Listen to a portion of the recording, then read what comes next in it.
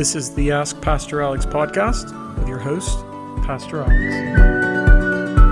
All right, welcome back to the podcast, everyone. We're here with another episode and another question. And the question for today's episode is, has science disproven God? And that's an interesting question. And let me just say at the beginning, I really do appreciate the fact that it was posed as a question. Because typically when I have encountered this issue, it has just been asserted as a claim, right? So I've been in context before I was a pastor when I would work in secular jobs where I would be talking with someone and they'd find out I was a believer and they'd say, how can you be a believer? How can you believe in God? Don't you know that science has disproven God? And it's meant to be a derogatory and condescending comment, basically saying that we're unintelligent, that we're foolish for believing in God in an age in which most people believe that science has eliminated the need for God. And listen to me, Christians, you are going to encounter this topic at some point in your walk. You're going to engage with someone, it could be at work or in some other kind of context. You're going to engage with someone who's going to bring up this topic, and so we need to know how to handle this topic when it comes our way. And so let me just give you a little tactic that I like to use. If you ever encounter someone who says to you, science has disproven God, my favorite response, and my church even knows what I'm about to say, my favorite response is to say, what do you mean by that? And the reason that it's my favorite response is because most people in our world today make assertions with no backing. And we, for whatever reason, have learned to just accept whatever assertions a person makes without questioning them. So someone will say to us, science has disproven God. And we typically just accept that as a fact. And we move on. And we might say, well, that's your opinion, but I still believe about this or that. But we're just accepting something that they have offered no proof or backing for whatsoever. That statement, science has disproven God, is an unproven assertion. And so one reason I like to respond with, what do you mean by that? Is because now that person actually has to defend their position. The other reason that this is such a fun response is because most people who make assertions haven't actually thought through the assertions they make. They just know that science has disproven God is a talking point, is something that many atheists say today, is something that most of the world accepts today, but they haven't even given it the thought necessary to defend that kind of an assertion. Most people have not thought through their own positions and they don't know how to defend their positions. And so that's why another reason why this question is so fun to just pose back to someone and say, well, what do you mean by that? So I want to encourage you, first and foremost, learn to recognize undefended assertions, and then secondly, make people defend their own assertions. If someone's going to make a claim and they don't offer any backing for it whatsoever, they just state it as a bold assertion, make them defend their position, see what they can do. But as I said, if you're a believer, you're going to encounter this topic at some point, and the question, what do you mean by that, can only get you so far. So we need to learn how to engage in this conversation. And so I think one thing that's really helpful at the start is when you do have someone who's making that claim, science has disproven God, it's always good to try to figure out in what ways they imagine science has disproven God. In other words, in what particular ways has science disproven God? What in our modern scientific understanding has eliminated the possibility or the necessity of God's existence? Because science is a broad umbrella, right? It's a very broad range of fields, and so it's really helpful to try to figure out in what ways a person might think that science has eliminated the need for God. And for most people who make this kind of a claim, it's going to come down to one issue and one issue only. The dreaded E word, right? Evolution. Many will say that evolution disproves God. And we're going to address that more thoroughly in just a few minutes. But for now, we need to understand that the theory of evolution is just that. It's a theory. And more than that, evolution can only explain how life has arrived at the point it's at now. In other words, evolution can say nothing and does say nothing about how life began. In order for you to have a theory of evolution and to even have that conversation, you already have to have life existing, and then evolution seeks to explain how something got from point A to point B over a long period of time and through a lot of random processes. So that leaves people with a huge problem, right?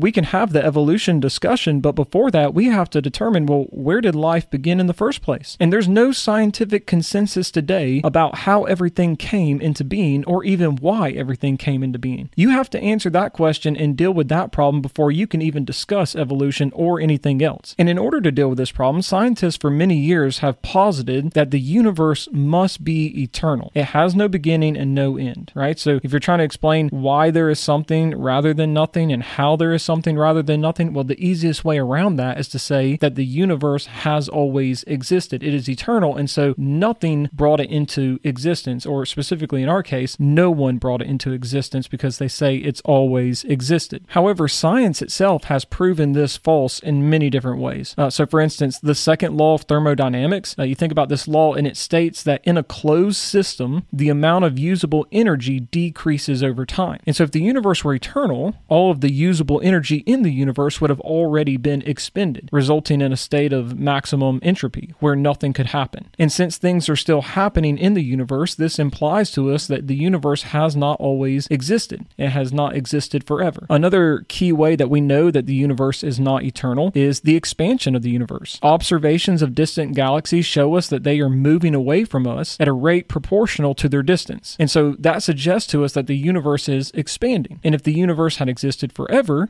it would have already expanded infinitely, making the universe infinite in size. However, observations show that the universe has a finite size, suggesting that it has not always existed forever. Another way to think about this is that things expand outward from a point of origin, which means that the universe would have a starting point, right? A great way to think about this is if you throw a rock into like a lake or something, you can see the ripples expanding outward from the point where you threw the rock. And so the fact that the universe is expanding outward means that it has a starting point from which it began to expand. Another key observation that lets us know the universe is not eternal is the cosmic microwave background radiation. The cosmic microwave background radiation is the afterglow of the Big Bang and is the oldest light in the universe, and it provides strong evidence that the universe had a beginning. If the universe were eternal, there would be no cosmic microwave background radiation. And so this comes back to the idea of the Big Bang. And when the idea of the Big Bang was first posited in 1931, many people thought it was going to be the death knell for religious believers. But it's done just the opposite. You see, if the universe is eternal and has always existed, it would be a death knell to religion. It would even contradict the Bible, because the very first verse in the Bible is, "In the beginning, God created the heavens and the earth." Well, that's false if the universe has always existed. And so if the universe is eternal, it would undermine our faith entirely. But if the universe did begin to exist, as we know it did, well, it causes a lot more problems for scientists than it does for Christians, because now scientists have to explain why there is something rather than nothing, and how there is something rather than nothing. And let me just tell you, there are no scientific theories today that adequately answered those two questions of why there is something rather than nothing and how there is something rather than nothing. And that's not to say that scientists have not tried to explain it. Many have. For instance, the great biologist and Darwinian evolutionist and fervent atheist Richard Dawkins proposed that aliens are the solution for life on Earth. I kid you not, he actually said this in an interview when he was asked how life began on Earth. He said that it was possible that another life form, more intelligent and further along than us, seeded life on this planet. And when asked about that alien species, he said that they too must have evolved by some Darwinian means. But that doesn't answer the question of where that life form came from to begin with, right? You could say that they were seeded by even another life form, but eventually you have to account for the origin of the first life form, the first intelligent life. And so his solution fails. He might explain our existence by aliens and those aliens' existence by other aliens, but eventually you have to explain how were the first life forms created? How did they come into being? What is their origin? And he didn't offer a solution to that. Another suggestion by the renowned chemist and atheist Peter Atkins, who is also a very fervent atheist. All the people I'm going to mention are atheists. He's written about his theory for why and how we have something rather than nothing. And this is his solution. I want you to pay attention to this. He says that nothing rolled over into something. Yeah, that's right. You heard me right. And if you're wanting clarification, you're not going to find much from him. He tried to explain this theory. He's written about it. He talked about it in an interview. He said that there was nothing, and then at some point, nothing rolled over into something. And that is his scientific explanation for why and how there is something rather than nothing. The idea is so fantastical and unscientific that it too can be easily dismissed. Then there's the suggestion from Lawrence Krauss, a famous physicist and atheist, and he proposed a much more likely theory, a very strong contender. Lawrence Krauss, he wrote a book called A Universe from Nothing, because he knows that the data says that there was nothing and then there was something. And so he seeks to answer that question, how can something come from nothing? And his solution was dark matter. He proposed that the existence of dark matter could theoretically bring about the existence of our universe. However, I hope you can recognize the difference between a universe from nothing and a universe from the invisible, because that's what dark matter is. It's invisible. We can't see it, but that doesn't make it nothing. It makes it unseen. If we really want an answer to how something comes from nothing, we have to truly start with nothing, including the existence of dark matter. That's what nothing is. It means there is nothing there. One other suggestion to consider is the theory of the late Stephen Hawking, arguably the most famous and important scientist of the last 100 years. And his solution to the problem of the origins of the universe was gravity. He wrote, "Because there is such a law as the law of gravity, a universe can and will create itself." But again, I want you to notice how that commits the same error as Krauss's theory. If there was truly nothing at some point, then not even gravity existed. And if gravity didn't exist, then there was no law of gravity. So something, in this case, gravity, cannot be the cause of bringing into existence the very thing needed to cause its own existence. You can't say that because we have a law of gravity, a universe can and will create itself when we're talking about a place in time when there was nothing. If there was nothing, there was no gravity, there was no law of gravity. The universe cannot create itself in that way. And listen, these are the major theories in science today as to how the universe began to exist, and they all fail miserably. Science has not and cannot explain how and why there is something rather than nothing. And you begin to look at the problem scientifically, and you begin to realize that the solution of the Christians being that there is a God in heaven who brought the universe into existence seems to be a better fit and more plausible than any of this major scientific theories that we have today. So I encourage you, when someone's trying to have this conversation about science disproving God, go back to the very beginning. Go back to the problem of origins and try to have them explain why and how there is something rather than nothing. They won't be able to do it, and what they're going to do is they're going to transition into a conversation about evolution. So let's begin to think about life in the universe after it began to exist. We're confronted now with the problem of evolution, and many people today think that the theory of evolution definitely disproves God. So we need to address it. And as I said earlier, it's important to remember that evolution is just a theory, which means it hasn't been proven. As much as people act like it has been, as much as teachers and education systems want to act as though it has been proven, it is still just a theory. And many mainstream scientists are becoming increasingly disillusioned with the current Darwinian model of evolution, because there are a number of problems with the theory of evolution as it's presented today that people just tend to look over, or people aren't familiar with. They just know what they are told, and they regurgitate that back to us. So the first problem with Darwinian evolution is the astronomical improbability of life being able to form according to the Darwinian model of evolution. In order to have life, you need the basic building blocks of life, which are things like proteins,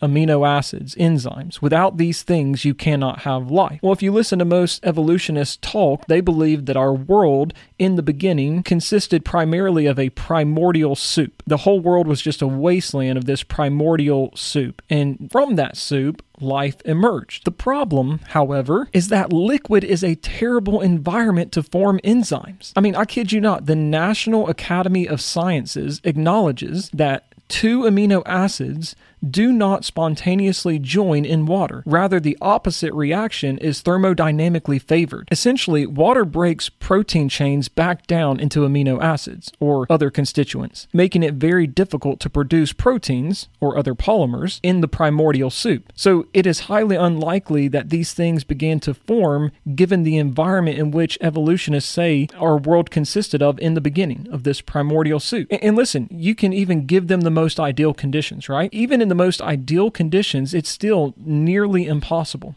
In fact, there was an evolutionary scientist who formulated a model to calculate the probability for the formation, not just of one enzyme molecule, but the smallest likely living organism by random processes. And he found the probability, given the most ideal environment, he found the probability to be 1 chance in 10 to the 340 millionth power. In case you're wondering, that's 10 with 340 million zeros behind it. An analogy to help us understand this, it would be like putting a 1-inch target on Pluto and then standing on Earth and shooting a rifle into space and hitting that 1-inch target on Pluto. It is so improbable that it is essentially impossible. And yet, this is the very model that is being touted as undeniable certainty. This is the very model that's being taught in schools falls in the very model that we're not supposed to question and that we get made fun of for questioning it. But there's another big problem with the theory of evolution, and that's the lack of transitional fossils. The theory of evolution claims that members of one species slowly evolve over time to become a new species. I mean, the famous example of this is of chimps slowly evolving into humans. And so given that this theory states that everything in the world today has evolved like this over time, you would think that there would be an abundance of transitional fossils. Basically, the fossils of the various species in between what they were to what they eventually become. However, we don't have those transitional fossils. In fact, a zoology textbook observed that many species remain virtually unchanged for millions of years, then suddenly disappear, to be replaced by a quite different but related form. Moreover, most major groups of animals appear abruptly in the fossil record,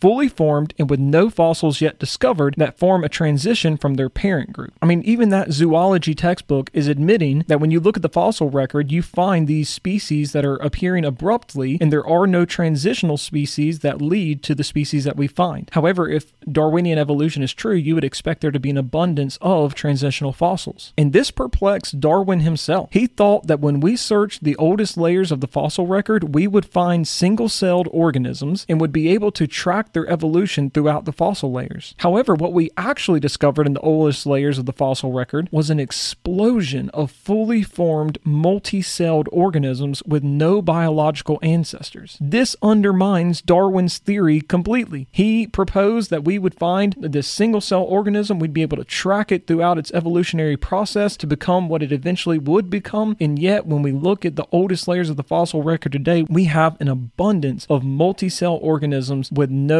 ancestors in the fossil layers. But maybe the biggest problem with Darwinian evolution is that of what is called irreducible complexity. Now, I don't know if you've ever heard of that before, so let me explain. Irreducible complexity is the concept that some biological systems are so complex that they cannot be explained by gradual step-by-step evolution. Another way to think about it is that certain biological systems require all of their components in order to function, so they could not evolve step by step as the theory of evolution claims. One of the most famous examples of this is the bacterial flagellum, a microcellular rotary engine functioning like an outboard motor on bacteria to propel it through liquid medium to find food. The flagellum is irreducibly complex. Genetic knockout experiments have shown that it fails to assemble or function properly if any one of its approximately 35 genes are missing. So in this all-or-nothing game, mutations cannot produce the complexity needed